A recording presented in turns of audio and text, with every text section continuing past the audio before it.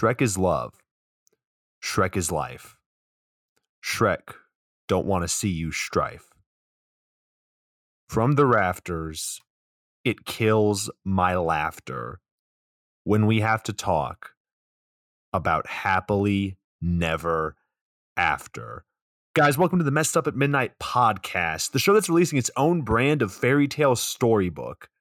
Coming soon, sometime in the future. Just, I don't know. We may or may not do it. Probably not. But if you guys want to know, we might just have to make it, guys. I'm your host, Max Steele, and as always, I am joined by the biggest, baddest wolf that's here to huff and puff and blow your dad. It's Michael Flaherty. Fucking hide your dads. I know every Alpha Bro podcast is like, hide your moms. I'm like, no, I'm coming for the dads. I'm coming for the dads. Beer guts, golf courses, and all. I know how to mix a mean transfusion and like also I said the country club's going wild. Seeing the thought of seeing you at a country club is it's one of those like brain teasers. It's one of those things, it just confuses you like when you really think about it. I will sit down with your dad and talk about Steely Dan and how they're super underrated and how kids don't get it. Kids just don't get it. And how they really tore it up when they were on stage. Listen, just got to sit down with them and talk about their kids' travel baseball team. And then, talk about some SEC football, and guys, you're just off to the races. You're good exactly. To go. The whole time, they're just turning to me going, the stupid kid is proud because he gets on base from walks. He's got to hit the ball. And I'm like, yeah, he does. Hell yeah. So going from weird Republican dad energy to now talking about, well, it's a movie. We're talking about is this our first animated movie? Do you count the stop motion animation in Santa's sleigh? Because if so, then no. But if not, then have I got news for you?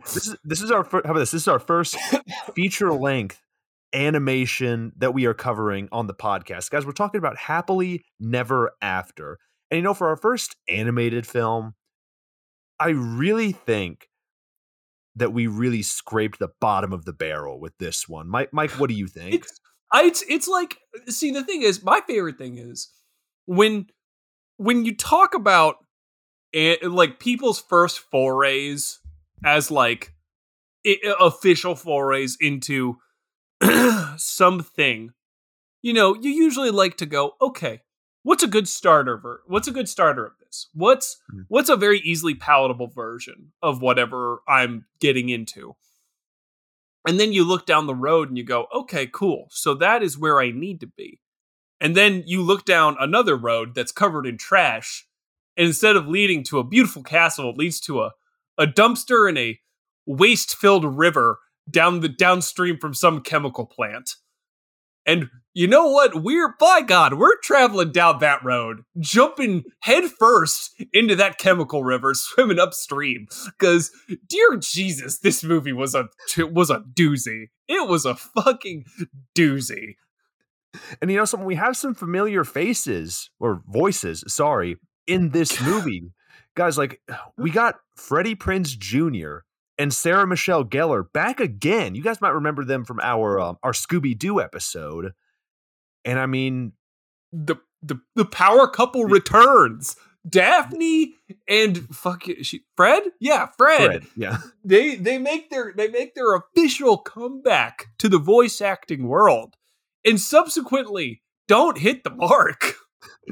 Yeah, it's just like all of the chemistry that they have had. And by the way, I think they have been like on-screen partners. This is their fifth film together.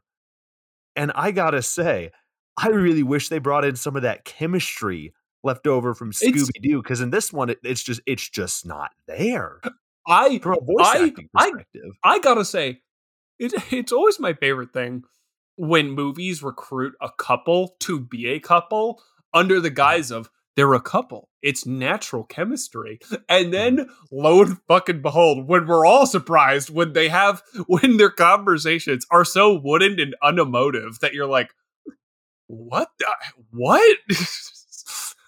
Like, oh, okay. Because, yeah, no, they fucking, dude, they went whole fucking hog into Scooby-Doo. And I Mhm. guess it was just one of those things where after Scooby-Doo, Sarah Michelle Gellar's like, okay, cool. I'm going to go off, do Buffy, and just like go insane. And Freddie Mhm. Prinze Jr. is like, hey, I'll also exist. And then they just then they just came back together. And then they're all like, yeah, we just spent all of it in these past 5 years. Let's phone it in for this one. Because what the hell? Yeah, it's so strange. But then when you look at like some of the other people that are involved with this movie, like we got Wallace Shawn from The Princess Bride. Great, We have Tom Kenny, Rob great, Paulson, some great great, some great voice acting talent here. great, great. And somehow we also have Sigourney fucking Weaver. She's a familiar face on the podcast Also, too. wait, really? Yeah, What's she in? Oh, she's in Cabin in the Woods. There we exactly. go. Yeah, yeah, she is a familiar face. Hell yeah. Even I if was it is like, I just was for like, like a quick hello. But I was I like, I mean, was like, I was like, what the hell are you talking about? I was like, no. like this movie came out in 2006 and Cabin in the Woods came out in the early 2010s. So I mean, We all have a glow up. we talk about a glow up, man. Even if it is just for like 5 minutes of screen time, talk about a fucking glow up. Oh, for real. It's damn. 5 minutes of screen time on Cabin in the Woods is worth a feature length of this movie. That's all I'll say. Now, Mike, we spoke a little bit before this, and I wanted to save this question for when we were recording. Does this movie, does it feel familiar to you?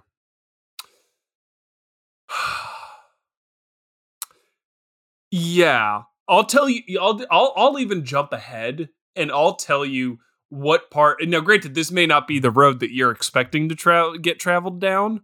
Mhm. Um, but I, as a kid, I watched a certain movie that was also based around fairy tales that sat down, looked at each other, and went, "We're going to do it differently, though."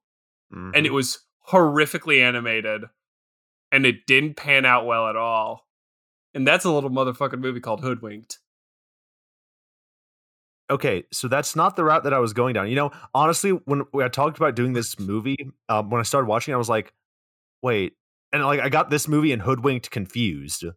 Yeah, But exactly. Right? You're sitting there going, wait, okay, so this is where Red Riding Hood comes in and just beats the crap out of everyone, right? And then everyone just turns and just goes, no, no, no, no, that's theater 5. You're in theater 3, and you go, there's 2 of these?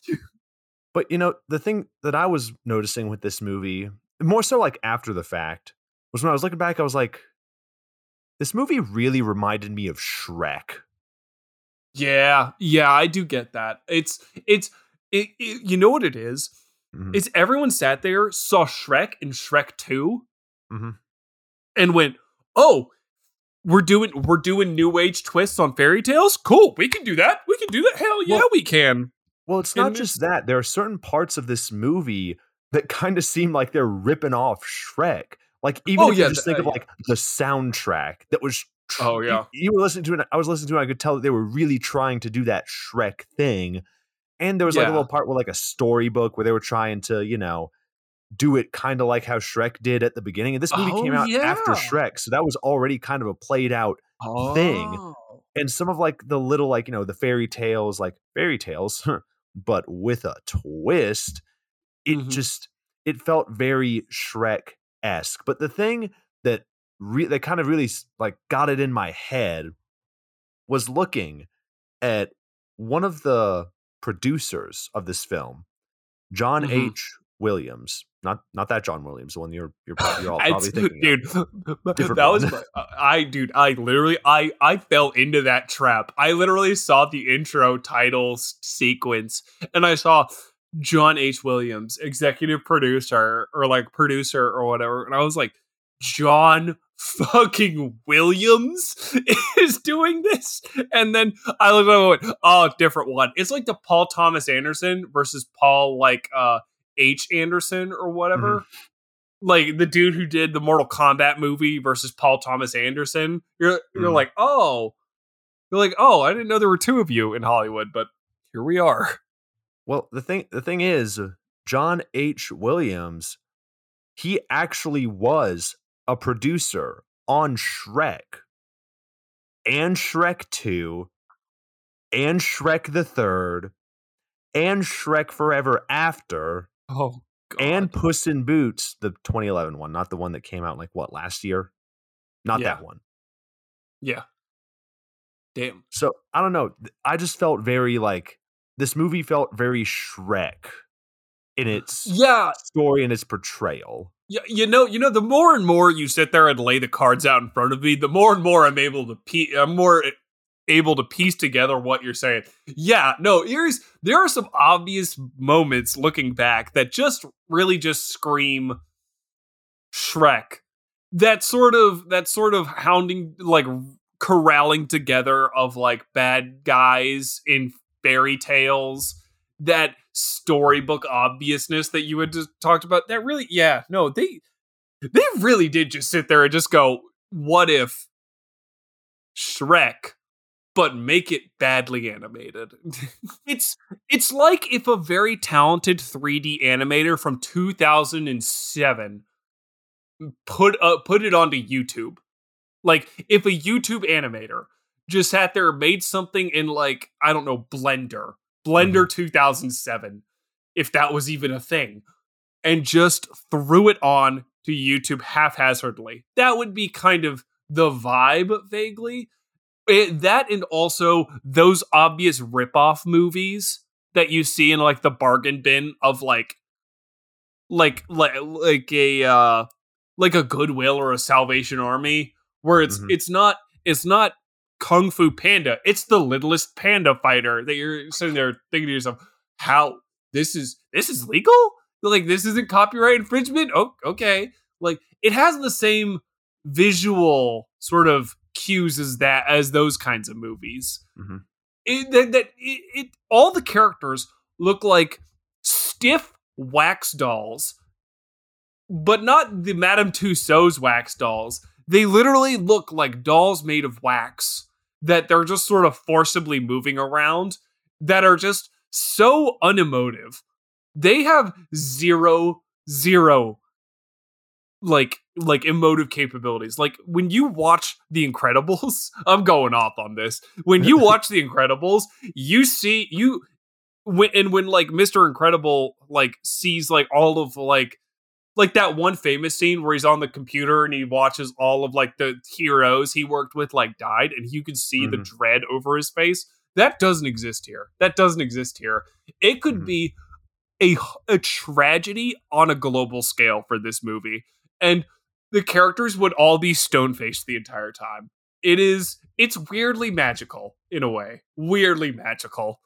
Yeah, it feels very like doll-esque, like Yeah. kind of like It's Toy like Story, but the thing even then is like on their faces, I don't really see any like shadows. You know what I mean? Like when you're like facing away from the sun, Yeah. you see it, you get like, the half and half Yeah, thing on your face, exactly. like where half of your No, face is it's lit up and the other's in shadows. Like it's just it's I don't know, like that it's part it just felt very flat. it's like it's literally like they're on stages. Mhm. You know what I mean? They're literally just sitting on a sound. It's like as if the 3D animators put in a sound stage in the 3D animated world and then put in the characters and then animated them. It is Mhm. just so weird. It is so odd how they did this. So now, Like it. Mike, Yeah, sorry. I Continue. was gonna if you were gonna finish, if you have more to go, then I I insist. I was gonna sit there and jump in very quickly and wrap it up with, this movie sunk their entire budget into these fucking voice actors, and it shows. Mhm. Because outside of these voice actors, there is nothing in this movie. There is not a single thing in this movie. It is so hollow. Mhm. Like it is the worst. Yeah, and I mean, I'll just tell you the budget right now. We're not going to play the whole game because you know it's not like what the budget in the box office. It's really just kind of like, so the budget that I'm getting is 47 million, and the box office was 38 million. Oh yeah, so it flopped, and it flopped Yeah, hard. Yeah, I wouldn't say flopped hard. It wasn't like, I don't know, like a mom and dad flop hard, or I don't know, like a pick your fucking dude, like, you know, movie that made like nothing, $3 opening weekend. dude, nothing can compare to Mom and Dad's level of flopping hard. Holy shit, that. My God, nothing will ever compare to Mom and Dad's flop hard. So now, Mike, let's just get to the ever important question that we got on this podcast, which is, if this movie were a drink, what would it be and why? Okay. All right. So, this movie, it takes something classic. It takes something classic and then puts a spin on it because it's different. And no, that old one has been done to death, and we got to do it differently. So we're going to do it differently. And I was sitting there thinking, okay, what cocktail would best fit a movie that wants to do it differently? And I was scrolling through because in my mind, this movie is a flavored vodka. Okay. This movie has no substance other than it's peddling you to get drunk. And it's also scattering in kiddie sweetness on top of some really adult themes. Not like plot adult themes, as in just some themes that you're kind of stopping as an adult going, this feels wrong. This feels wrong to be in a kid's movie. And I was scrolling through trying to figure out what best embodies that. And I came across a hairy fucking navel. And I went, there we go. Yep, that's it. So I was like, we're going with the hairy navel. And so, hairy navel, for those who are unaware, it is an ounce of vodka, an ounce of peach schnapps, and, orange juice to taste. Usually about like 5 ounces. Sounds delicious. We're gonna take it and twist it in every way possible, because that's what this movie did. For worse. Only for worse. So, vodka? No, we can't do normal vodka. That's not fun. That's not different. And it doesn't cater to kids as well. So let's roll out some Burnett's birthday cake flavored vodka. Bring back the birthday cake. Yeah, because it's sweet, it's crappy, and adults won't want it, but kids won't want it either. So it's in this weird middle ground that confuses just about everyone under the sun. Now, this movie, visually speaking, it is ugly. Visually speaking, it is one of the hallmarks of this movie. How ugly this movie looks. So I wanted my drink to reflect that. I didn't want a really interesting, well-balanced color scheme throughout. So we're going to take a nice thing of whole cream milk. Take an ounce of that, throw it in. We gotta fuck up the color somehow, Max. We gotta fuck up the color somehow. So, moving on. Peach schnapps. This movie has something peach tangential. This has, it's got its characters, but they're not interesting. There's no development. There's nothing cool to them. So you know what we're going to do? We're not going to get peach schnapps. We're going to grab about an ounce of Campari, grab some peach rings from the gas station, chew them up, spit them into the Campari, pour that old concoction in. Now, oh my God, wait, we forgot the last thing. It's a kid's movie. Oh my God, we've been doing all of this for adults. Oh, well, it's got to be for kids. What do we grab? Sunny D. No orange juice, just Sunny D up in this. Sunny D to taste. Down the hatch. I got a question. How the hell have we not used... I think this might actually be our 50th episode. Is it? You I think gotta it be is. kidding me. How the Is fuck did we get? How the fuck do we get 50 episodes down and we haven't included a drink with Sunny D? How is that possible? because we were saving it for the perfect moment, man. And this is that moment. Okay, I like it. I like it. You know, we're bringing back the birthday cake. I think you used that on, what was it, Zoom? Was that your I cockpit? think so. Was that it? Yeah, I think so. Yeah, It might have been. I would Okay. need to double check. But no, I'm here. I'm here for it. You know, I think it sounds atrocious combining whole milk, birthday cake vodka and Sunny D. Like that sounds like vomit inducing. It's like all of the liquids involved in an alcoholic man-child's breakfast. Just tossed into one, like a big ponytail living in the basement of their parents' house sort of breakfast. Like a shot of birthday cake vodka, a glass of orange juice, and the milk from my cereal that I just finished. Okay, that's a thing.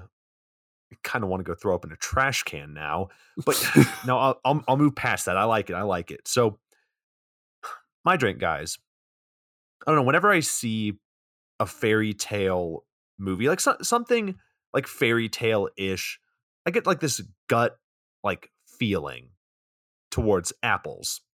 Now, could that just be like the classic apple imagery that we've seen in fairy tales like Snow White, Little Red Riding Hood, you know, with the picnic, with the, you know, going, you know, to her grandma's house with, you know, like a picnic basket and apples. Like, I don't know. But that's what it makes me think. So what do we need? I say let's get a hard cider as our base. A cheap hard cider. Let's go with like an Angry Orchard. It's easy, it's accessible. Let's go there. Like now the Angry Orchard, it represents the overall fairy tale formula. You know, with the princess and the hero, the wizard, the bad guy, the typical stuff you'd expect. Now, how do we take the formula that we have and turn it into this movie? Now, let's look at the Shrek comparison that I made earlier. I'd say Shrek isn't a cider because Shrek goes off and really does try to do its own thing. But this movie, it tries to go out off and do its own thing, but it fails with characters that are not interesting, a very bland story, like very two-dimensional in its storytelling. And I'll get more into that as we go on throughout this review. And it also tries to use elements of Shrek to mask its quality. You know, the very, like the surface level things, like I mentioned, the soundtrack, the storybook bit, the plot points where the princess is you know, supposed to go with the person we're not expecting, you know, in Freddie Prinze Jr.'s character. But because this is such a surface level interpretation, I'm going to go with something that's very, you know, surface level about Shrek. And Mike, you might know where I'm going with this. Because since Shrek is green, let's go into our liquor cabinet and also grab something green. And Mike knows what it is. Guys, we are bringing back melon liqueur. I don't know the last time I used melon liqueur, but guys, I really feel like for this particular drink, I mean, it's just perfect. It's the perfect thing to include to just kind of like mess with things on a very surface level. So boom, let's do that. 2 parts melon liqueur. It's a blatant thing that's mixed in, and the flavor is like it's just, guys, it's just obvious. What else? It can't just be that, you know. It's too easy. We got these like 2 little side characters that are trying to be like goofy comic relief. You know, they're the ones that like get this whole plot started. So for them, let's just take a double shot of like plain Red Bull. You know, try to get this movie some energy, but it just kind of fails. And we also have Rumpelstiltskin and a baby that ruins every scene that they're in, you know, with the typical baby humor that just kind of sucks. I'm going to be real. Yeah.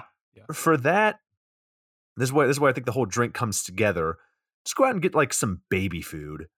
Just take like 1 tablespoon, plop that shit in, stir it in. And you know what? I didn't put this in my original drink, but now that I'm thinking about it, we got like a weird himbo Prince Charming.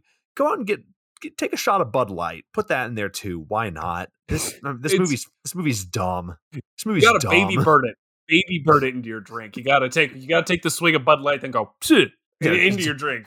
Do it like a mouthwash. Just back and forth, spit it in, mix it up. And yeah, guys, that's the happily never after. I don't know what the fuck. Happily never after cider. There we go. Damn. Your butt. I swear to God, man, I'm going to be like in a straitjacket and someone's going to hold up a thing of melanocortin and I'm just going to scream as I'm just like writhing back and forth. So it's going to be like, the cocktail is made better with melons. And I'm like, no, because I'm like shivering. But I do like it. It's very, up to a certain point, I was like, okay, cool. Okay, we're going a fruit vibe. I was like, we can save this. And then you went Red Bull. And I was like, oh God. And then dude's like Red Bull, Bud Light, and baby chewed food. Up baby food. Like, yeah, it was an interesting cocktail. This was just an interesting movie to add on the podcast. Let's just get right in to talking about the wonderful disaster that is Happily Never After. We gotta have whimsical music, white credits over a black screen that go on and on and on. Now we open to some evil ginger witch that was animated from the Pixar school of sculpting female bodies. She's atop a castle. You can't, dude. We can't skip past this. It is my fucking God. Like it is insane. Like I don't know. Do you think she gives Miss Incredible a run for her money? It is, dude. She's up there. She is up there. Actually, let's be real here. There's nobody that's higher above than Miss Incredible. Can we just say that, dude? Can we say that? That is true. No, I literally was looking, and I was like, I sat there because I was watching this with my girlfriend, and I just like jumped in and just went, is it just me, or is she like animated really weirdly? And she's like, nope, she is. And I was like, okay, thank God. I was like, what the hell's going on? So, anyways, this evil ginger witch stands atop a castle speaking to trolls or wolves or giants or some shit down below. And she introduces Happily Never After. We get our title card, but then the film breaks. Like, you know, when you're watching it on a film projector and it goes off to the side. And now we're getting a fourth wall break being voiced by Freddie Prinze Jr. And he's doing a bit about Narnia or some shit. And you left your car lights on, and it's so bad. It's so bad. We're in for a long one here, guys. So anyway, Freddie gives exposition, and we get a storybook intro on, fairytale land, including the turning page book bit, kind of like in Shrek. And he gives us the rundown on fairytale land. And, we had to call it something, and Canada was taken because, of course, we have to, include that joke in here somewhere. Yeah, great. So we have the Department of Fairytale Land Security. We get shown other fairy tales, being watched by a wizard. And not that wizard, you fucking racists. To be sure that everything goes on as it should. And now the wizard, he's got a scale. And that there's no non-Anglo-Saxons involved. Oof. So the wizard has scales of good and evil. And as long as they're balanced, the endings are happy. But the wizard has two assistants, Monk and Mambo. And they're kooky. So Monk fucks with the scale and causes the princess and the frog to turn into like a stork or something. I don't know. Mm-hmm. And Mambo, there are 5 Mambos. So so they're just... This is Mambo number 6, the forbidden dude, Mambo. This is the 6th Mambo. I'm so glad that they decided to name a character fucking Mambo, because I was just, the entire time he was on screen, he's not a good character, but like the entire time he was on screen, I just thought of the fucking joke where it's my God, it's him, Mambo number 6. You wake up in the middle of the night. You see him. he just does a very sinister 1, 2, 3, 4, 5. You're like, oh no. A little bit of Monica on my side. No, please. So now we go to our next scene. Fred is still giving exposition, and we go to the evil stepmother. She's one from the beginning, and the 2 ugly stepsister, a fairy godmother, a Prince Charming, and one fair maiden, Cinderella. But she's always been Ella to me, mainly so we don't get sued by the mouse, but that's neither here nor there. That's the real reason. That's the real reason. Yeah, her name is... Yeah, she's the fair maiden, but I just call her. I'm like, good save, because you don't want Mickey coming in here, dude. I mean, just because we mentioned Disney on this podcast, they're probably coming after us next. I was like, I can't wait for the cease and desist letter to just come into our inbox. Are you really a podcast if you haven't gotten one cease and desist letter? And I mean, if we're gonna get one, we might as well go big. I was about to say it's always either Nintendo or Disney. So it's like we're getting one of the two. Mario, we're coming after you next. I got a whole plate of fucking gabagool for your ass. So Fred reveals who he is, and no, he's not Prince Charming. He's Rick, the servant, the guy who polishes the prince's boots. I just want to say, I love this idea that like they're like amidst a not, and this granted, this isn't to sit there and say like this is always the case, but in this movie, it's like, oh yes, Mambo, fucking the other guy, the prince, Cinderella, and Rick. You're like it's the same thing as the Dune movie, where they just decide where they were just all of these insane names, and then the lead character is Paul. You're like, oh, okay. You're like, fine, sure, whatever. His name's Rick. And now we're gonna go over to Dan Smith. Exactly, and it's just a dude in slacks and a button-up, just like, hey. So, next scene, 2000s music, very much kind of reminds me of another certain movie. And we get more white text on a black screen that's just kind of like credits. And this movie, like, here's where I realized, like, oh, this movie's like kind of, it's running short on time. Like, that they had to like add this. They were like, okay, we need to get to like, we somehow need to get to 80 minutes. Like, we got to stretch it out, man. We got to stretch it out. Those credits aren't just going to cover it. We really got to stretch it.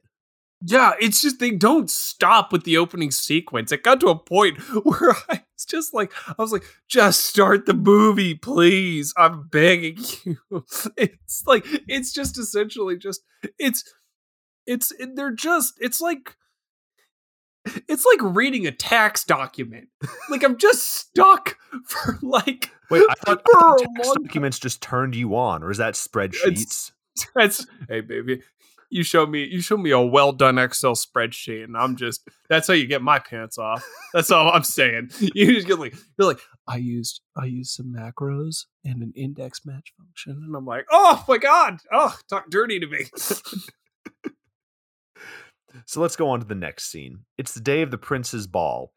Rick goes to visit Ella to deliver them invitations to the royal ball, except Ella doesn't get an invitation. And then Rick does some magic to try to impress her by revealing her ticket, and she pays no mind. And that really fucking hurt middle school Max that his magic wouldn't be used to pick up girls. Sorry, guys. You're like David Blaine lied to me. I watched, how many seasons of Mind Freak I watched? Dude, I fucking got Mind Freak on Netflix when they would send the DVDs to you in the mail. Listen, dude, I was trying. I was trying, man. I got the Chris Angel magic set for fucking Christmas. Don't you come at me, man. Okay, you're like, I may be able to pull a rabbit out of my hat, but I can't pull this crippling depression out of my hat. No, I had plenty of crippling depression to go around. Exactly. I think it was that and then stuff. It was like, got enough for the class. You're like, I got enough for this whole damn school. So Ella woos over Prince Charming while Rick just kind of sits there like a simp. Kind of like how Fred Jones is portrayed in the new Velma series. I don't know if I don't know It's if opinions have changed, but when we're recording this, everybody seems to be hating on that. So you know what? yeah. Why don't we just pile on to it? We're topical, but only a few months late. So it's everyone Like 2 weeks, like 2 to 3 weeks. That is fair. Yeah, that is fair. That is fair.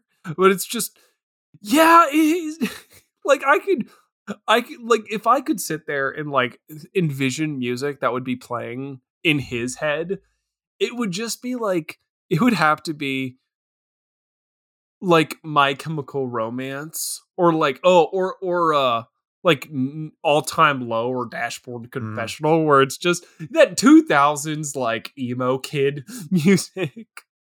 Just maybe sprinkle in a little 30 Seconds to Mars in there too. Dude, Jared Leto's own. The man himself, Leto. It's Morbin time, guys. So the ugly stepsisters, they run downstairs and go for the invitation, and then stepmother comes down and takes the invitations from Ella, except for one, which stepmother takes anyways. It's Cinderella's story. Y'all know this. She's got to do a bunch of chores. Rick is standing there like, oh, you don't have to do that. Stepmother says, oh, you go get back to the kitchen. You're a dishwasher. So Rick gets kicked out. Then we move on. We go to the prince. He's reading his fairy tales and woos over them like, I don't fucking know, people who are way too into fan fiction. I don't know. just like those people that were reading like the first draft of 50 Shades of Grey that was literally just Twilight fan fiction. That was literally just Twilight fan fiction. Maybe one day, like, oh my god, it's so fantastic. Oh, one day, Mike. Maybe one day we'll talk about that guy at our high school that would read 50 Shades of Grey. Maybe one day. You know who I'm talking about. Of course I do. Of course I do. Nothing really seals the deal like out loud 50 Shades of Grey. That really seals the deal. That makes everyone go, hey, that's an odd choice. Confidence, man. I admire the confidence, but damn, can you just like do that at your home? Like you have a right to do that in your own home, but right now it's making me uncomfortable. That's the type of I'm gonna live my truth to a degree at which you're like, hey, I'm not saying you can't. I'm just saying maybe a little bit of shame goes a long way. So we scale out from the prince to a crystal ball. And Mambo watches the fairy tales like he's looking for TV to watch when he's home from school. Monk and Mambo, they get summoned by the wizard. And Mike, do you know who voices the wizard? Of course I do. Of course I do. I recognize that voice from fucking anywhere. That is George goddamn Carlin. I'm like, why, George, Mr. Carlin, sir. G. Carls, if you will. G Unit. Why? I really thought we would never have to talk about George Carlin in this sense on the podcast, but you know what? Unfortunately, I think this was his like last role before he passed away. Yeah. No way. Oh my god. Yeah. That makes it even worse that it was this stinker. Like, you know, he'll always be Rufus in my heart. He'll always just be, you know, dude, R.I.P. to Rufus, man. R.I.P. It hurt. I was like, damn. So anyway, the wizard is going on vacation, and Monk and Mambo, they bicker, and the wizard transforms into like he's wearing a kilt now for some reason, and he's going golfing, and he's like wearing a kilt. I don't know if his name is Merlin or shit, but you know what, Merlin, you live your life. Wizard, you do what you got to do. It's Merlin O'Haggerty. So he's just like, Merlin's like, Merlin Wizard, whoever, whatever the fuck his name is like, no fooling around with the scales or the staff. Keep a special eye on Cinderella. So Monk opens the portal. George Carlin leaves, hopefully to go be cynical in a much better comedy special. Exactly. So Monk and Mambo do the basic two-dimensional comedy that's just not funny. So next scene, we see Rick back in the kitchen. And there are these 3 chefs that are there. They're like, "Where were you? Going to see Ella?" And I don't know. It's a bad Italian stereotype. That all look the same. this is a thing that the movie does. That if you work hard, you don't have to work hard. It's pretty obvious. The movie doesn't shy away from it. If you like look throughout the movie, the company just reused assets. Like the animation department just reused assets and then just changed very minor features. And they did that with the chefs, but all at once in the same scene. Like it's like they're all the exact same sprite. Just one is it's just they just progressively made it slightly taller and changed the mustache. It is it's so ridiculous. Y scale, guys. Scale up on the Y. So yeah, the Rick is just like, what does she see in that prince, talking about Ella? And the chefs are like, you're going to get nowhere with her. And Rick is like, yeah, but she's just a friend. And it goes on. The three chefs just kind of say things. Got what I need, but I wish they broke out into that song. That would make this movie a lot better. That would be indeed. If they broke out in Bismarck Key, I'd be so stoked. I'd be like, hell yes. So Rick's now getting mad. He starts walking towards the chefs, and a weird bit of editing here. So we see Rick walking towards the chefs. We cut to the chefs, and then we cut to a royal servant who says, "Oh, the prince is just furious." And then we cut back. And now Rick all of a sudden just has the cake that the chefs were just working on like over his head and just fucking yeets it. Like, why? It was just edited so. I was like, oh my God, what the? Like, y'all missed like a shot or something here. I'll tell you, they didn't want to animate anything that they didn't need to. They cut in corners is their bread and butter. So they were just like, we're going to cut out all of the scenes of him picking it up, leaning back, throwing the cake, and it's just, nope, he has cake in hand, he throws cake. And you're like, Jesus. But yeah, he hums this cake fucking from downtown just clobbers this guy. And I had to rewind it like twice because I was certain I missed something. I just stopped and just went. I was just like, no, I need to. He had to have done something. And they're just dunking on him. And I'm like, oh, that sucks. But like, why are you fucking up a cake, man? Well, it's like there's a certain thing like with editing where you really need to like cut it down to where it's like, if it's going to be short, you'd much rather have something that's like a really tight, like, I don't know, 10 minutes rather than something that kind of feels like drawn out, but it's like 20 minutes. Like you really want it to be tight. In this scene, it's almost too tight where you're like missing things. I'm like, okay, whoa, hold up. Like we're missing some steps here. Like y'all got rid of something. There. Like too tight. I know it's like a tie around your neck. It's just like too tight. Yeah, exactly. It's just you're like, oh, it's gotta get tighter, tighter. And then someone just goes, all right, you want it fucking tight? And they just pull it up against your throat. You're like, too tight. So next scene, we get to see Ella cleaning up. Stepsisters and mother, they start to leave, and the mother is just like, oh yeah, you have to go, do this, go clean the rug, clean the kitchen, do the dishes, don't forget to clean the cat, Mariah Carey needs it and it won't ever age, like you need to go do that. The intern's got a pistol against its head, and we got to make sure it's in pristine condition for Mariah Carey. So mother leaves, Ella cries, fairy godmother to the rescue, Monk and Mambo watch. Fairy godmother confuses Ella with Pinocchio. Oh yeah, you guys know how the Cinderella thing goes. She waves the wand. Ella, starts wearing different costumes, and she's now in a carriage. Boo, something. You turn into Jack Sparrow. Bippity boppity yeet or some shit. Bippity boppity yeet, dude. That is, dude. Imagine if she fucks up and goes bippity. We'll circle back to that joke. Bippity boppity yeet is just like she accidentally says it and like Cinderella goes flying through a wall.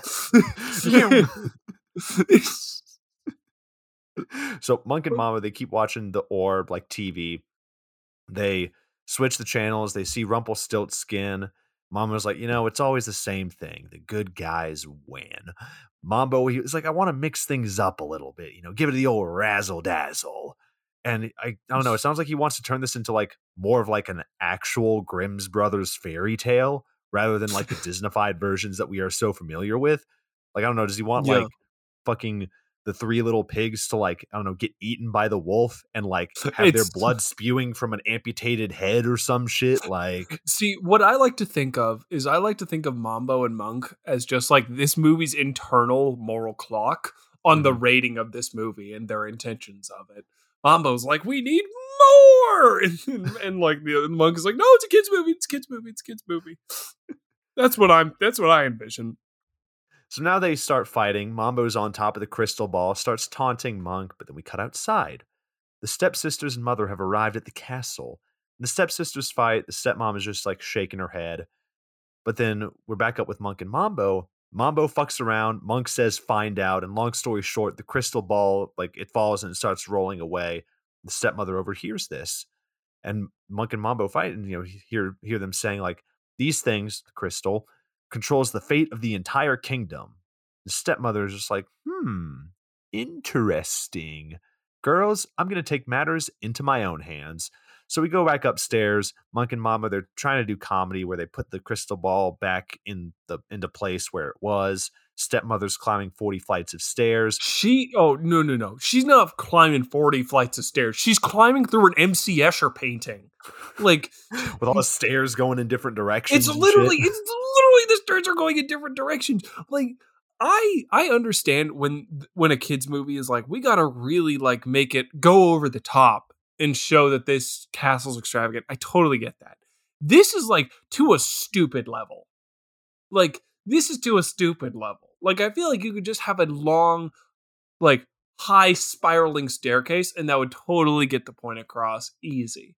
But their just decision to just like add upside down staircases and doorways to nothing and staircases that go left to right instead of up and down. Like it just makes it confusing. I don't know. I think they were trying really hard to be like Hogwarts or some shit. Imagine the stepmom's like trail to get up to the towers, the trail to like get to the room of requirement or some shit like that. So we go to Prince Charming next. He's reading something, and people just watch him and clap. And he's also dumb. And Rick stands by and watches. The stepsisters arrive and get all up in Prince Charming's personal space. Then outside, Ella arrives. Thank you, fairy godmother. And she's fairy godmother. She reminds her like, hey, just remember, this all ends at midnight. So next scene, we go back up with the stepmother. She stands outside the room with Monk and Mambo number 6 and overhears everything. And she enters. Mambo is like, hey, how you doing? And the stepmother, her name is Frida. I think she flirts. I don't know. Frida's like, yeah, it's I'm taking so over. weird. It's so weird. They just flirt, and there are innuendos like everywhere in this conversation. It's the weirdest shit in the world. Like, and also, I don't like harping on this too much, but like, can we also talk about the stepmom's dress and the choice to like just like show just for a kids movie, just a weird amount of leg.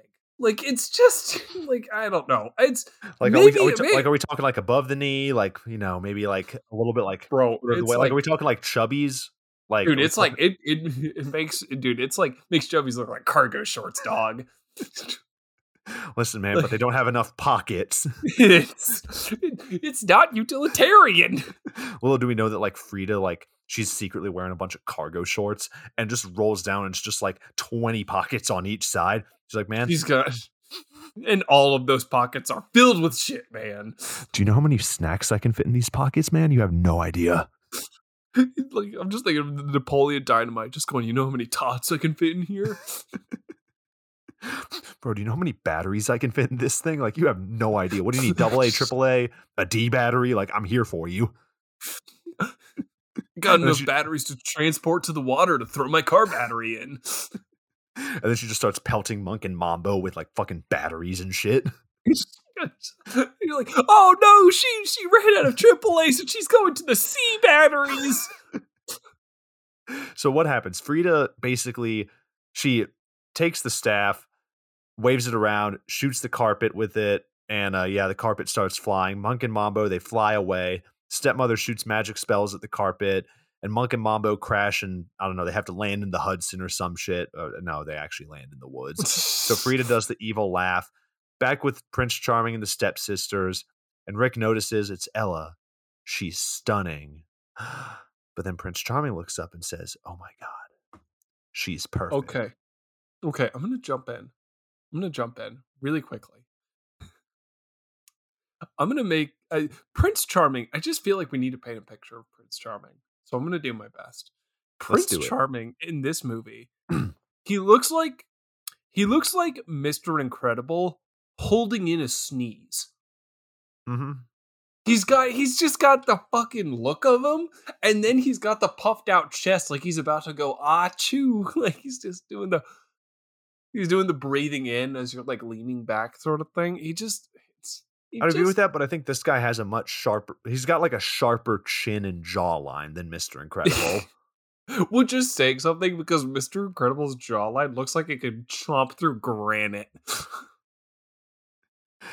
Yeah, this guy, I think, I don't know if I mentioned this when I was talking about my drink, but he's kind of like a himbo, a little like a dumb himbo. Oh, kind of. He is a himbo. I mean, like he's kind of looks like, there's not a whole lot going on between the ears. He's maybe up there. He's up there with Joe Samurai. Yeah, Joe Samurai now. Hey, listen, Joe Samurai knows what katana means. Like, does Prince Charming know that? Does he know that it means Japanese sword? Does Prince Charming know that katana means, like, we don't know that. We don't know that. So based off of that, I'm just gonna assume that Joe Samurai is smarter than Prince Charming. That's all I'm saying. Ooh, bold takes over here. Bold takes over here. Dude, we're all about the spicy takes here at the Messed Up at Midnight podcast. Oh yeah. So Prince Charming says she's perfect and starts to try to woo her. And no, not like the Ric Flair, like woo way, like no more like that would be next level. If like he just just starts going, if Ella dude, don't act. Dude, if Ella was just sitting there just like lovely, just waiting, just like, oh yeah. And then Prince Charming just sits there, stands up, pushes the ladies out of the way, gets in her face and goes, woo! and then the camera pans back to Ella and she's Trish Stratus. Oh my God. Like, oh shit. And then Migos come in and just get like a Rick sorry.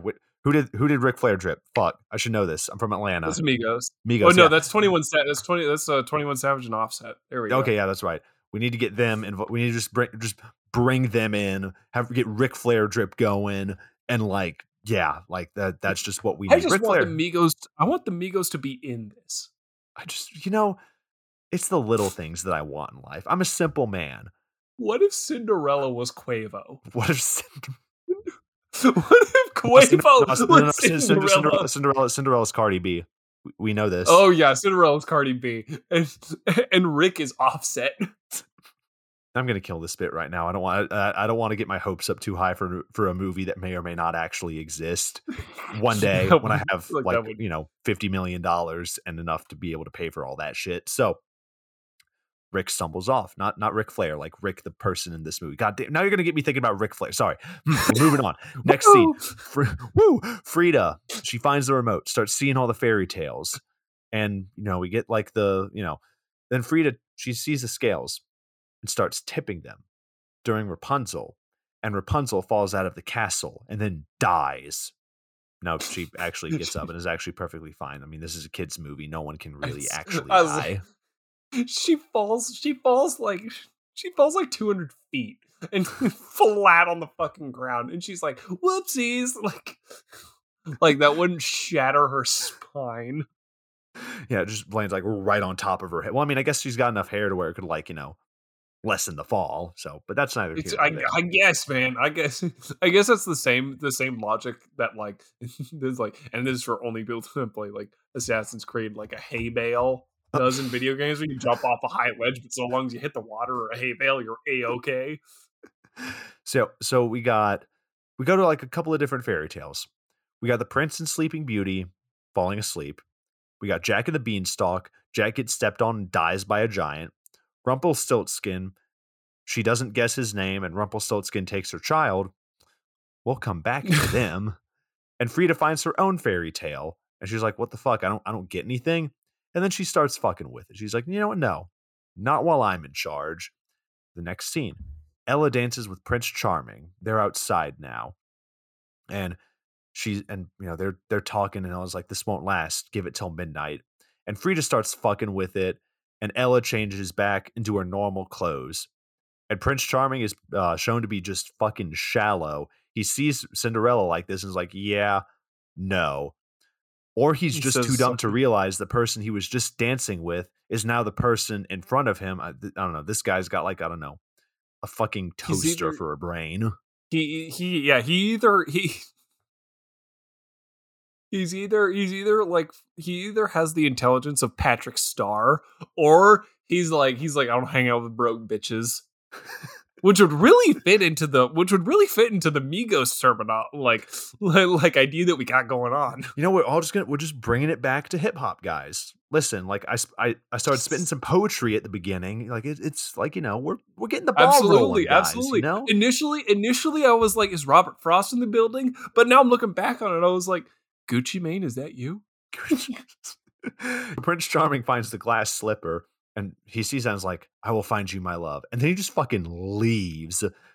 And, you know, upstairs, Frida's just like, "Huh, lol." And she's like, "Wait, I'm going to need some bad guys. It's time to party." And she hits the staff on the ground and summons bad guys. A giant sky beam appears because fucking of course we have to have one of those. And it summons all the bad guys. Dude, oh, no. It does not summon all the bad guys. Like, the giant sky beam happens, all the bad guys are attracted to it. My co-host is correct on that end. The crime is saying that the scene ends there. Okay. Listeners, play along with me for a second. When a big bad guy in a movie has gained control and is totally in the process of taking over, what music plays in your head? Darth Vader has entered, like Emperor Palpatine has entered the Death Star. What plays? The Emperor's March. Da da da da da da da da.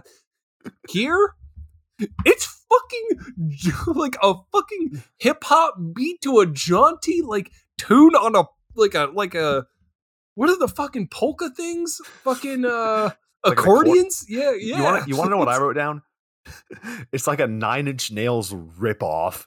Dude, it's like I was sitting there listening to it going, what the hell is this? It's like someone combined a Weird Al with 9 Inch Nails. Dude, I would just love to hear Weird Al do. Please, does Weird Al have a parody of Closer? Because that would be hysterical. Ooh, I don't think we need that.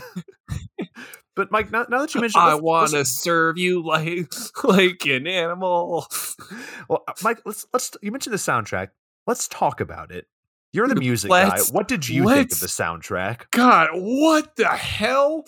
Like, okay, my co-host has made the Shrek like connection, which now like is the only thing I can think about. Like, so we're gonna just run with that for pretty much the rest of this podcast. So, okay, Shrek. We have classic Smash Mouth. Somebody once told me the world was gonna roll me. And then you have a bunch of other stuff. You have when Shrek and Donkey are walking to the castle, you have the "I'm on my way" by the same guys who did the 500 Miles song. You also have "Bad Reputation" by Joan Jett. And then you have "Hallelujah" by Jeff Buckley. Like, such good alternative music that was of the time that all fits really well. This movie tried that, but didn't have the money to get good music like that. So they have this crap. And then not only that, but they chose the worst tunes for every given scenario. The one that's the most egregious is coming up. And it involves the gnomes. Or the dwarfs, sorry. So now we go on. Next scene.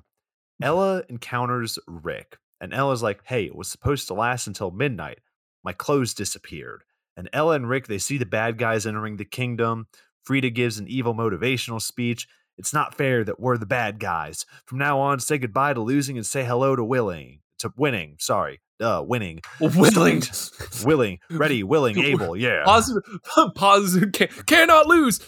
Clear eyes, full hearts, can't lose. Starting tonight, I give you happily never after. And we get another fourth wall break again. Why? Or yeah, absolutely. Why? Freddie, love you. No. That being said, I just want to say very quickly, when it's the grand meeting of all the bad guys in fairy tales, you expect it to be a army of bad guys that she now controls. Mm-hmm. It's like fucking 20 of these bitches. Like, it is a literal gaggle that you're like, oh, it's a lot less intimidating. I'm going to be honest with myself. Like, I thought this was going to be pants shittingly horrifying or like imposing at the very least. Mm-hmm. It's about 20 trolls and like 3 wolves, and that's it. And like a giant or something. Yeah, that's right. You got a giant and 3 witches, which is like, you have, 5 trolls, 3 wolves, 1 giant, 3 witches. That's all. That's only like 15. Like, that's nothing. Like, there's not even extras. There's not stand-ins. It's just them. And you're like, okay. All right. Just clone those assets, guys. You already did it before. Why not just do it again? All you gotta do. They can make the same motion cheering. Like, just like, come on. So yeah, they all, they basically all come together and hoorah. Now we go to Ella and Rick. And Ella says, hey, we're going to come up with a plan to find the prince. And Rick is just like, why? Ella's like, his book will tell us how to save the day. I know this wasn't supposed to happen. And Rick is like, listen, you mean you need the prince so you can forget people like me exist. You need to leave. I'm going to go wash dishes. And then Rick gets offended when Ella does that and leaves. I love that. She heeds his advice and he goes, what a bitch. You're like, what? Like, you told her to do that. You're like, why are you mad at her for doing what you said? Why are you booing me? I'm right. So now we go. Monk and Mambo, they argue. They have to fix this before the wizard comes back, or George Carlin's going to be very angry. So Mambo's like, wait, we need the prince. Then Ella comes out of nowhere, also looking for the prince. Ella tells Monk and Mambo the bad guys are, have taken care of everything. And also, by the way, Rumpelstiltskin, like, he walks in. They're in the woods right now, and Rumpelstiltskin overhears everything. So Ella's like, can y'all fix this? And the 2 idiots are just like, sure. And I was like, okay, come with me so we can find the prince. They all run off together. And then Rumpelstiltskin watches and giggles. He also has a baby. Rumpelstiltskin also looks like the Mucinex mascot went on a crash diet. He looks like the Mucinex mascot mixed with the Green Goblin. Yeah. He does look like Green. He looks like Green Goblin of Mucinex mascot. Just the comic book version, I should say, not the ones we've seen in the movies. Not Willem Dafoe. Listen, if we got some weird combination between Willem Dafoe and the Mucinex monster, that would be my nightmares for years. You're like, oh my god, it's a well-endowed sickness. Wake up, wake up, well endowed with the sickness. Wake up, well endowed with the sickness. Dun dun dun dun dun dun. Ooh, ah. Oh my god, I hate this. I hate this, Mike. Going down with the sickness.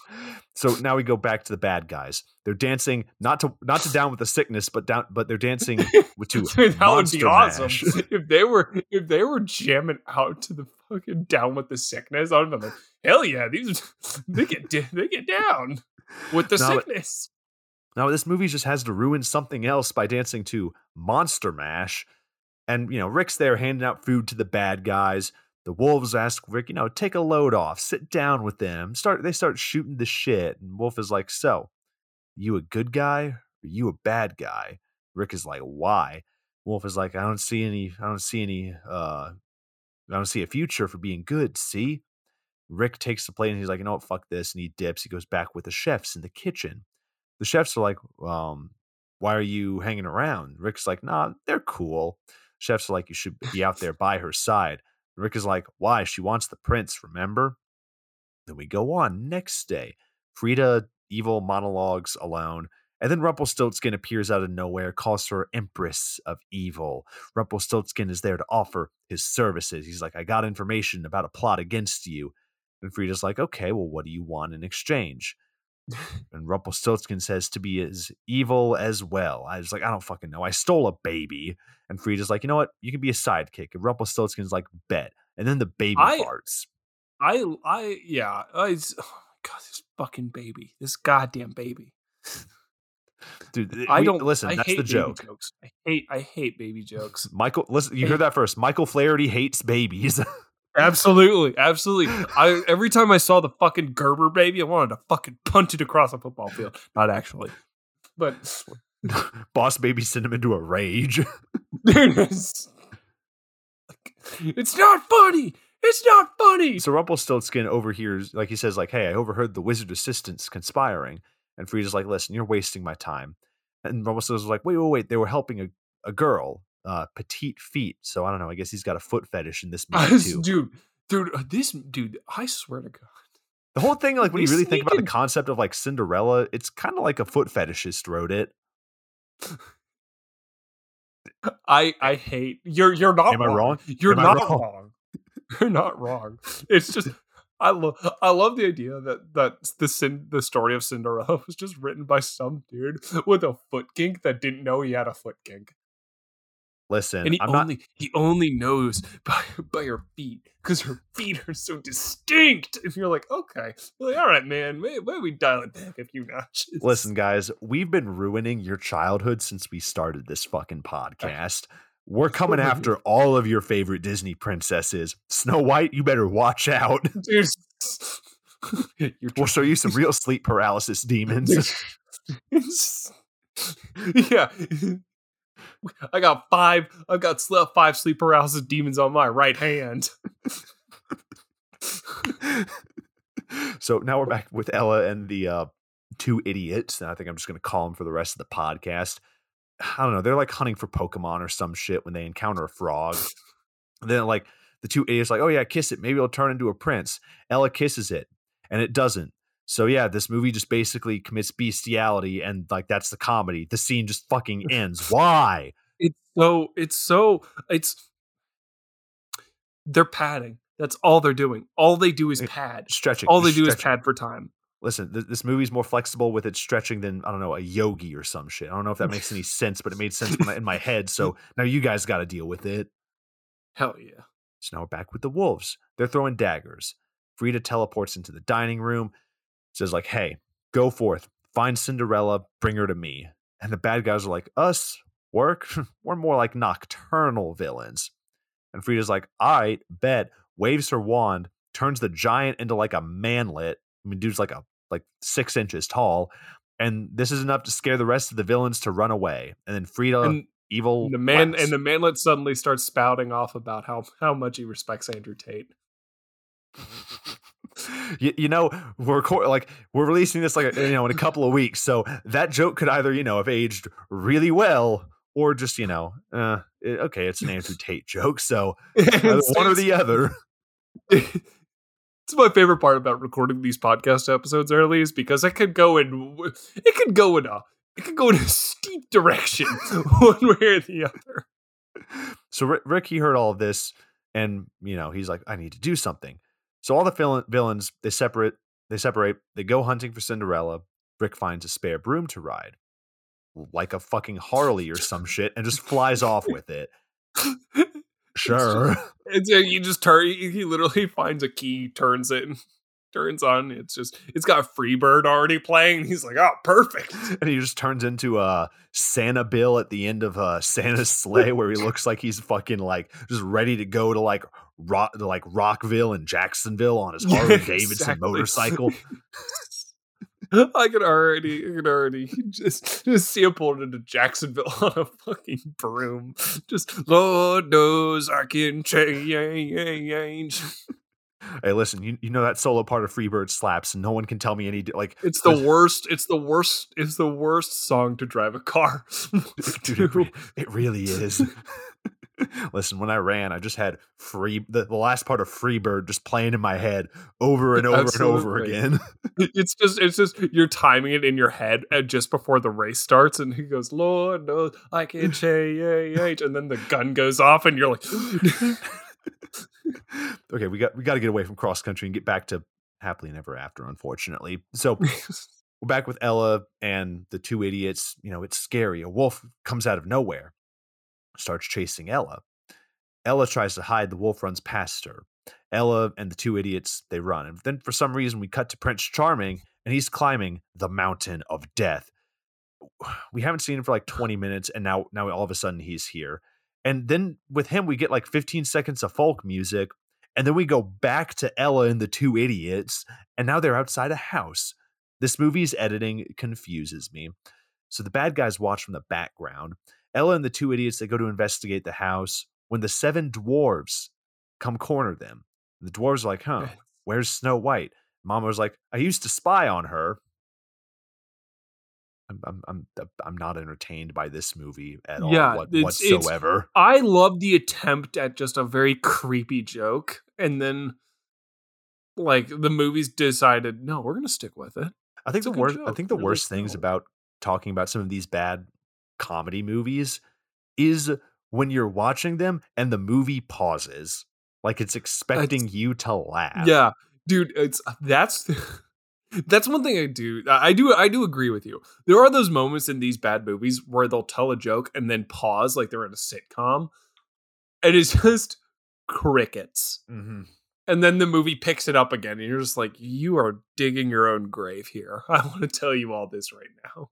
And I mean, I'm sure it might be different when you're watching it like with a group of people, like in a theater or something where somebody might laugh. But if it's just dead silent, watching it like, you know, as we do for the podcast, maybe like with our girlfriend or something, and it's just silence.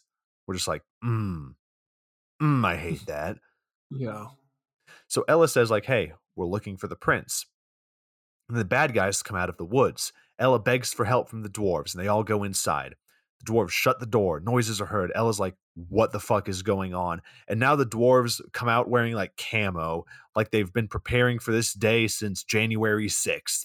So the dwarves, they're like, it's the mother of all battles. It's the big one. They're like, let's get together, top G's. It's time to take back our country. So it's like they're randomly like it cuts between like tense music and then randomly whimsical music. No, I will fight you on this. Okay. They play as they're like getting ready to as they're mobilizing after they've just changed into their camo dwarf outfits. It starts playing ska music. I shit you not. It sounds like ska music. I fucking pause, and I heard a 2-step beat, which is like a hallmark in ska music. As someone who had a ska phase, which is never something a grown man should ever proudly say, but it's like I heard that and instantly went ska. I was like, they're playing ska music. Listen, man, I play the trumpet and I just really want to be in a ska band, man. I'm trying to make this work for 20 years. You're like, I have sat here listening to Goldfinger and Real Big Fish for years. I'm going to play my horn next to a guitar. So the dwarves, they all come together to the sounds of ska music, apparently. And they say, like, hey, we have to get the big lady. And one dwarf pulls Ella up to the attic, and this dwarf's house starts transforming into like a megazord, and it's like they load up diamonds and they start shooting diamonds from a makeshift turret. Wait, bad guys. It's diamonds?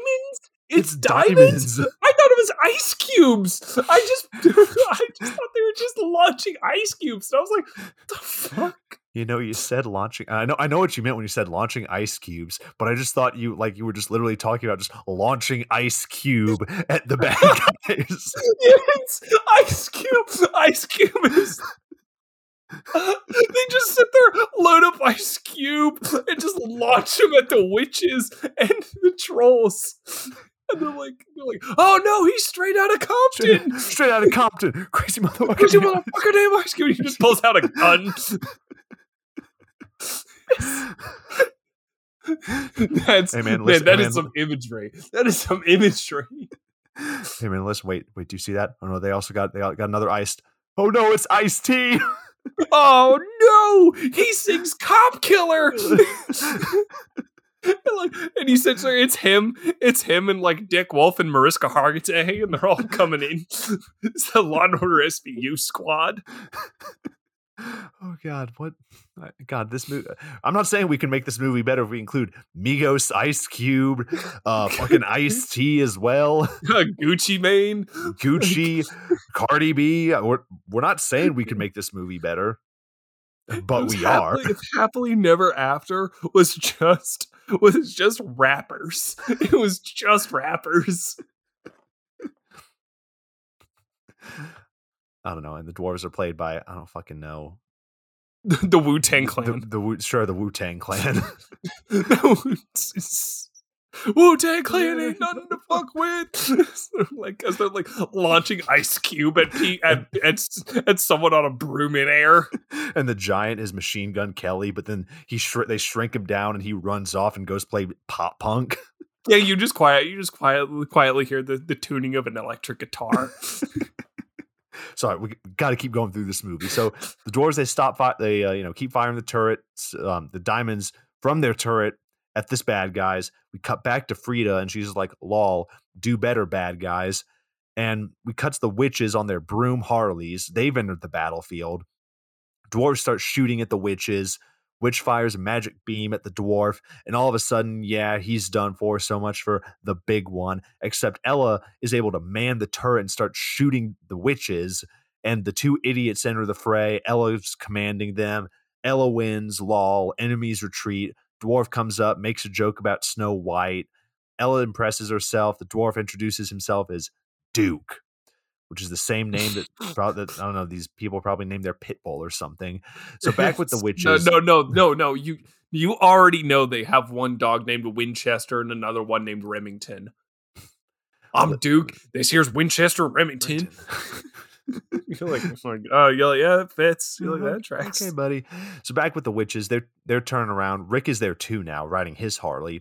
So the witches cross streams at the dwarf's house. The turret's destroyed.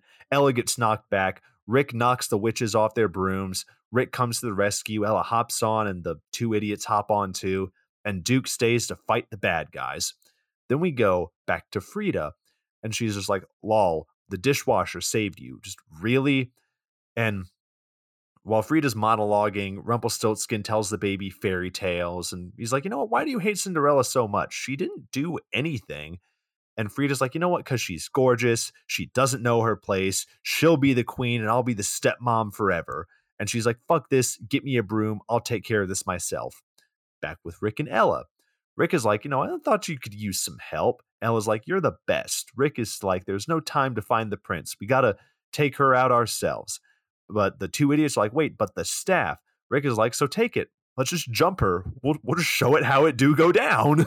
Dude, I love that. I love that energy. He's like, let's fucking grab some homies. We'll roll up on her. You're like, damn. Talk shit, get hit. And the camera pans back, and it's just the crew of Death Row Records, like it's Suge Knight, Tupac, Dre. You just hear "It's Fight Night" playing. Oh my god! It's a fight. Bring them out. So Rick is like, "Hey, I can get you in without a prince." Ella's like, "Wait, I see the prince. Prince is on the mountain." Rick's broom starts going down. I guess they were still riding. Ran out of fuel and is like, "Oh, I can't go back." So yeah, the broom crashes. Ella calls out for the prince. Rick is like, "Oh, I must have overshot him." Ella's like, "Yeah, just how you wanted." And Rick is like, the fuck? Dude, that was just like a 180. Dude, it was so funny. Like, there was zero buildup. It was a hard 180 from Ella. Ella's like, yeah, you would do that shit, wouldn't you? And he's like, what? Yeah, you did that on purpose. And he goes, I was just riding the broom. It's my bad. Listen, these characters are so basic that when they kind of like switch up on us like this, it just kind of like, wait, you're like thrown like, wait, what the fuck? Why would they do that? It doesn't make sense. It doesn't fit with what this movie is established. And we're already like 2/3 through the way of this movie. So you can't just be pulling that shit on us like that.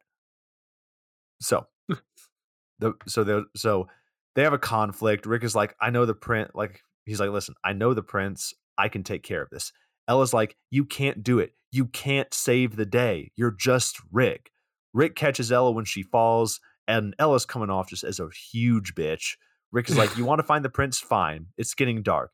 Y'all hang out here. I'll go looking for him. And Ella's like, you know what? Fine. So Rick wanders off, and as he's walking through the woods to find Ella's prince, and Rick, he's walking emotionally to like, I don't fucking know, Sugar Ray or some shit. Like, I just want to fly. Put your arms around me, baby. Put your arms around me, baby. I don't know. It's like he's like walking and listening to like 3 Days Grace or like Stained or some shit. So this no, this is or Trapped. But no, like you said earlier, My Chemical Romance. Boom, there we go. Easy. It's all connected, guys. It's all connected. I'm not okay. He's listening to I'm Not Okay, I promise. Dude, just the Black Parade album, just on repeat as he's walking. So, but I was a young boy.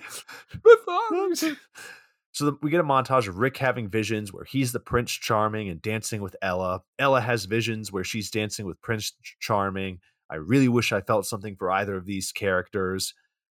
And yeah, so Rick finds Prince Charming and he's like, hey, we need your help. And the prince is like, kitchen boy, did you bring me laundry? And Rick is like, yeah, that girl you danced with, she need you. And Prince is like, I crossed the landscape to bring her this, the slipper. Rick saying what we're all thinking, you cross a desert to bring her a shoe? I don't know. I guess I don't know. The foot people are interesting, and I'll leave it at that. I don't want them coming after me because they got like magical powers or some shit. Yes. The foot people are a different breed, man. They're built different, dude. They are built different, man. We'll talk offline out of that, man. I'll tell you what. Hell yeah. So we go back to Ella and the two idiots.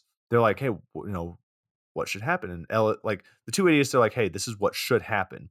Ella's like, but what happens with Rick? And they're like, nothing. Ella's like, what? And the two idiots are just like, yeah, that's the end of your story. And Ella's like, oh, I just married the prince. I guess I wanted more. And Mambo was like, yeah, fuck happy endings. Go get what you want and fucking go for it. And this is all interrupted when Frida comes by shooting freaking laser beams at them. One thing I forgot to mention about the damn broom Harleys, they shoot lasers. That not only that, but it almost looks like it's like a TIE fighter beam. No, it's like the Ghostbusters thing. Oh my god, yeah, crossing streams and shit. They literally do. They literally can cross the streams. Never cross streams, guys, especially with your homies. So Ella runs to the edge of with strangers. Dude, only cross streams with strangers. Make eye contact. Just get as close as possible while you're doing KSWS, baby. KSWS. So Ella runs to the edge of the cliff. Frida's giving chase. Rick and Prince Charming see this, and Frida snatches Ella and kidnaps her. So Rick and Prince Charming, they run to the edge of the cliff, and Prince Charming is like, whoa, dang it, we lost her.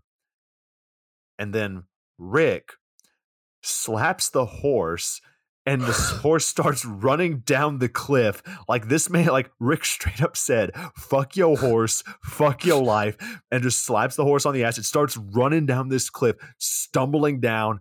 And there, this man, like for all intents and purposes, dude, had the intention of killing this horse. Dude, he literally sat there and just went double homicide, baby. And he slapped the horse on the ass. Because this horse just ran off a cliff. Flat out. Like, it worked out pretty conveniently, but damn, until then, I was like, shit, okay. Like, all I was right, like, man, all right, Rick, Rick's you're got out for some blood, huh? he's got some unresolved homicidal tendencies going on. Like he's got to go to He therapy did. for that. Yeah, he needs to go to a therapist. He really does need to sit down with with Dr. Phil. Maybe not Dr. Phil. You're right. This is more of a Jerry Springer crowd. Go talk to a professional, guys. Don't listen to Dr. Phil. Yeah, that is actually true. Yeah.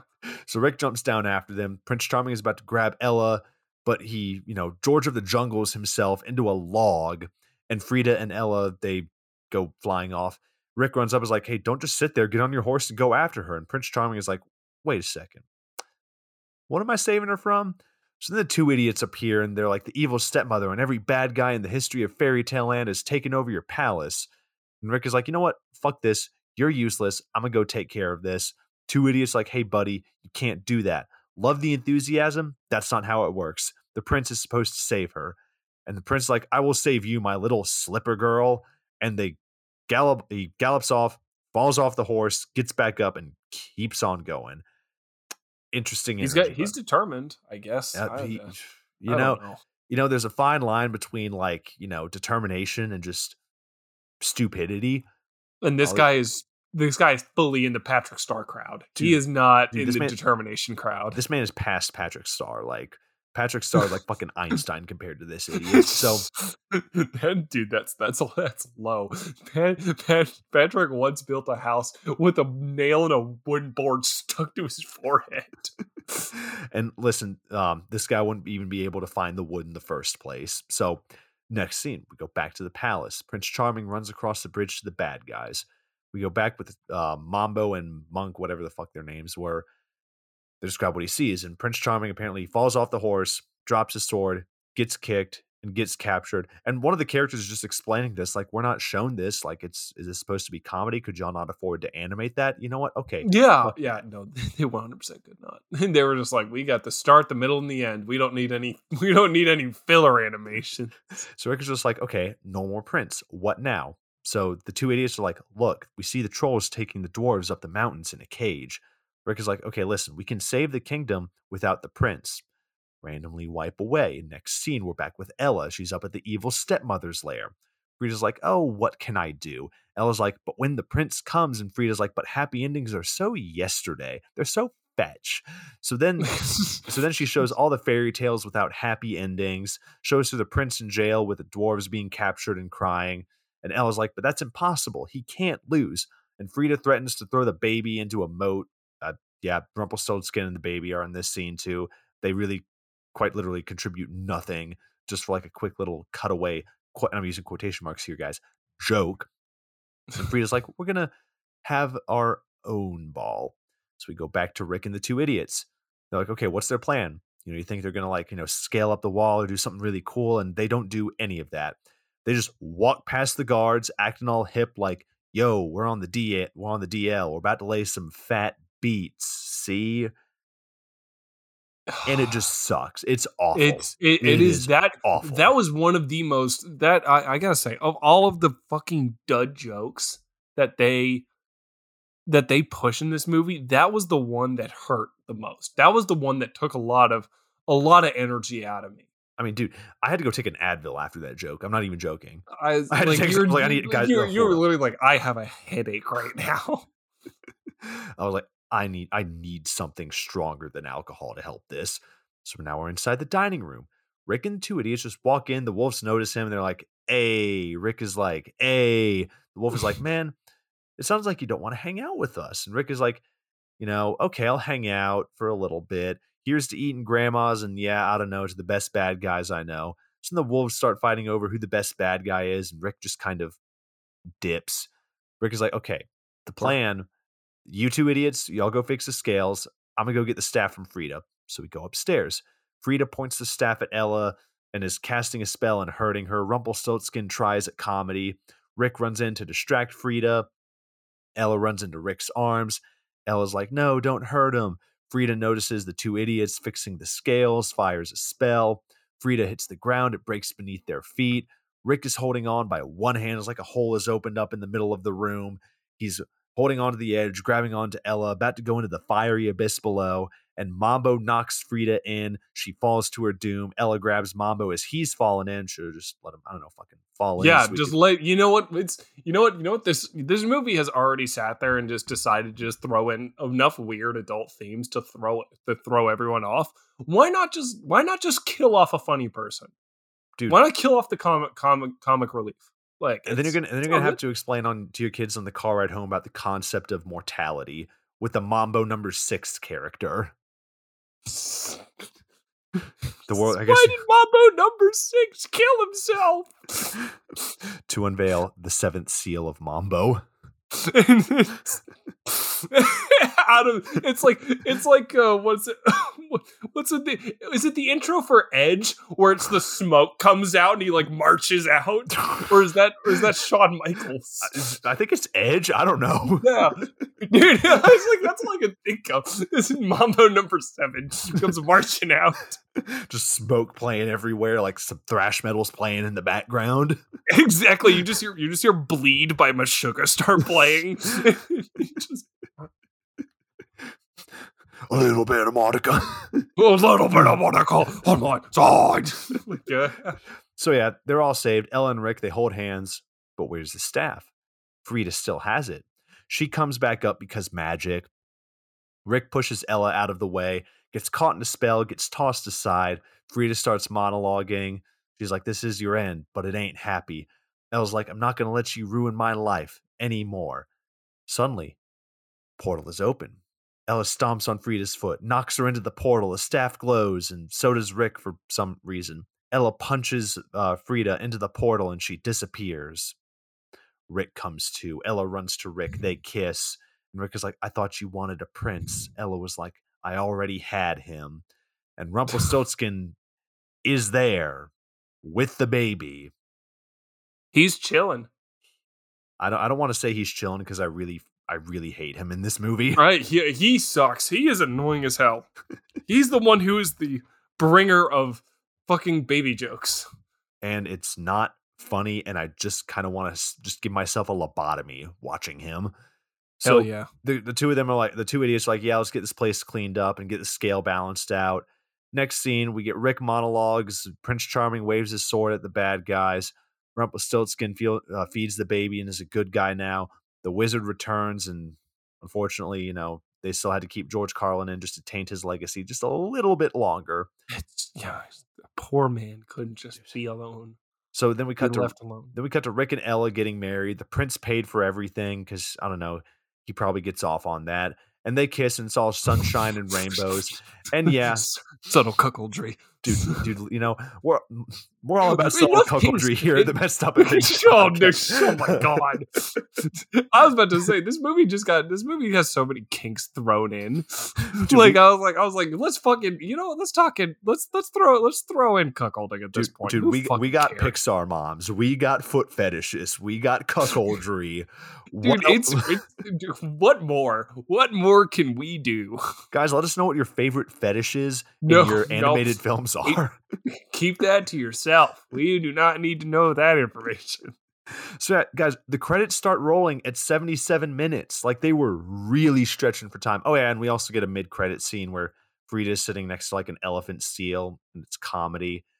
I don't know. I lost IQ points watching this whole movie. But, yeah, they really did have to, like, stretch for time with this movie. So, yeah, guys, that's it. That's it for this episode.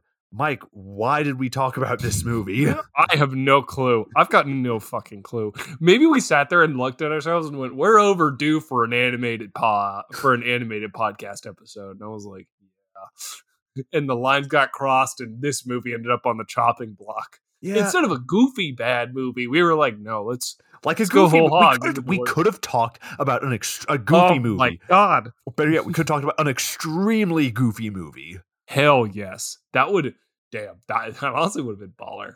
I'd like, no lie. I would have much preferred to be talking about, I don't know, any fucking animated. I think this is the worst animated movie I've ever seen. Now, granted, I'm not big into the animated movie sphere, but the ones I've seen, this is pretty terrible. Yeah, this does suck. I feel like until we watch like Food Fight or something, like this will be the worst. could have talked about Sausage Party even. Oh no. Oh. That one does. Oh, that one did suck. Yeah, but guys, you know what? That's been this episode. Thank you for, and I think, like I mentioned earlier, I think this is our 50th episode. If it's not, I guess I'll just have to take this bit out. But guys, thank you for being with us for this long. If you've been with us since the beginning, thank you so much. If you're brand new, guys, let us know. Follow us on social media. You can follow us on Yeah. Instagram, Twitter, Messed Up at Midnight. Tell your friends, tell your enemies. Guys, give us rankings, ratings Absolutely. on Apple Podcasts, Spotify. I'm out of words, guys. If you notice I'm stumbling throughout this entire review, it's because of this fucking movie. It literally like made my brain like 35% smoother. This movie is an encourager of brain rot. Mm-hmm. This movie just really just takes the intelligence and saps it away from you. I'm half convinced that this is some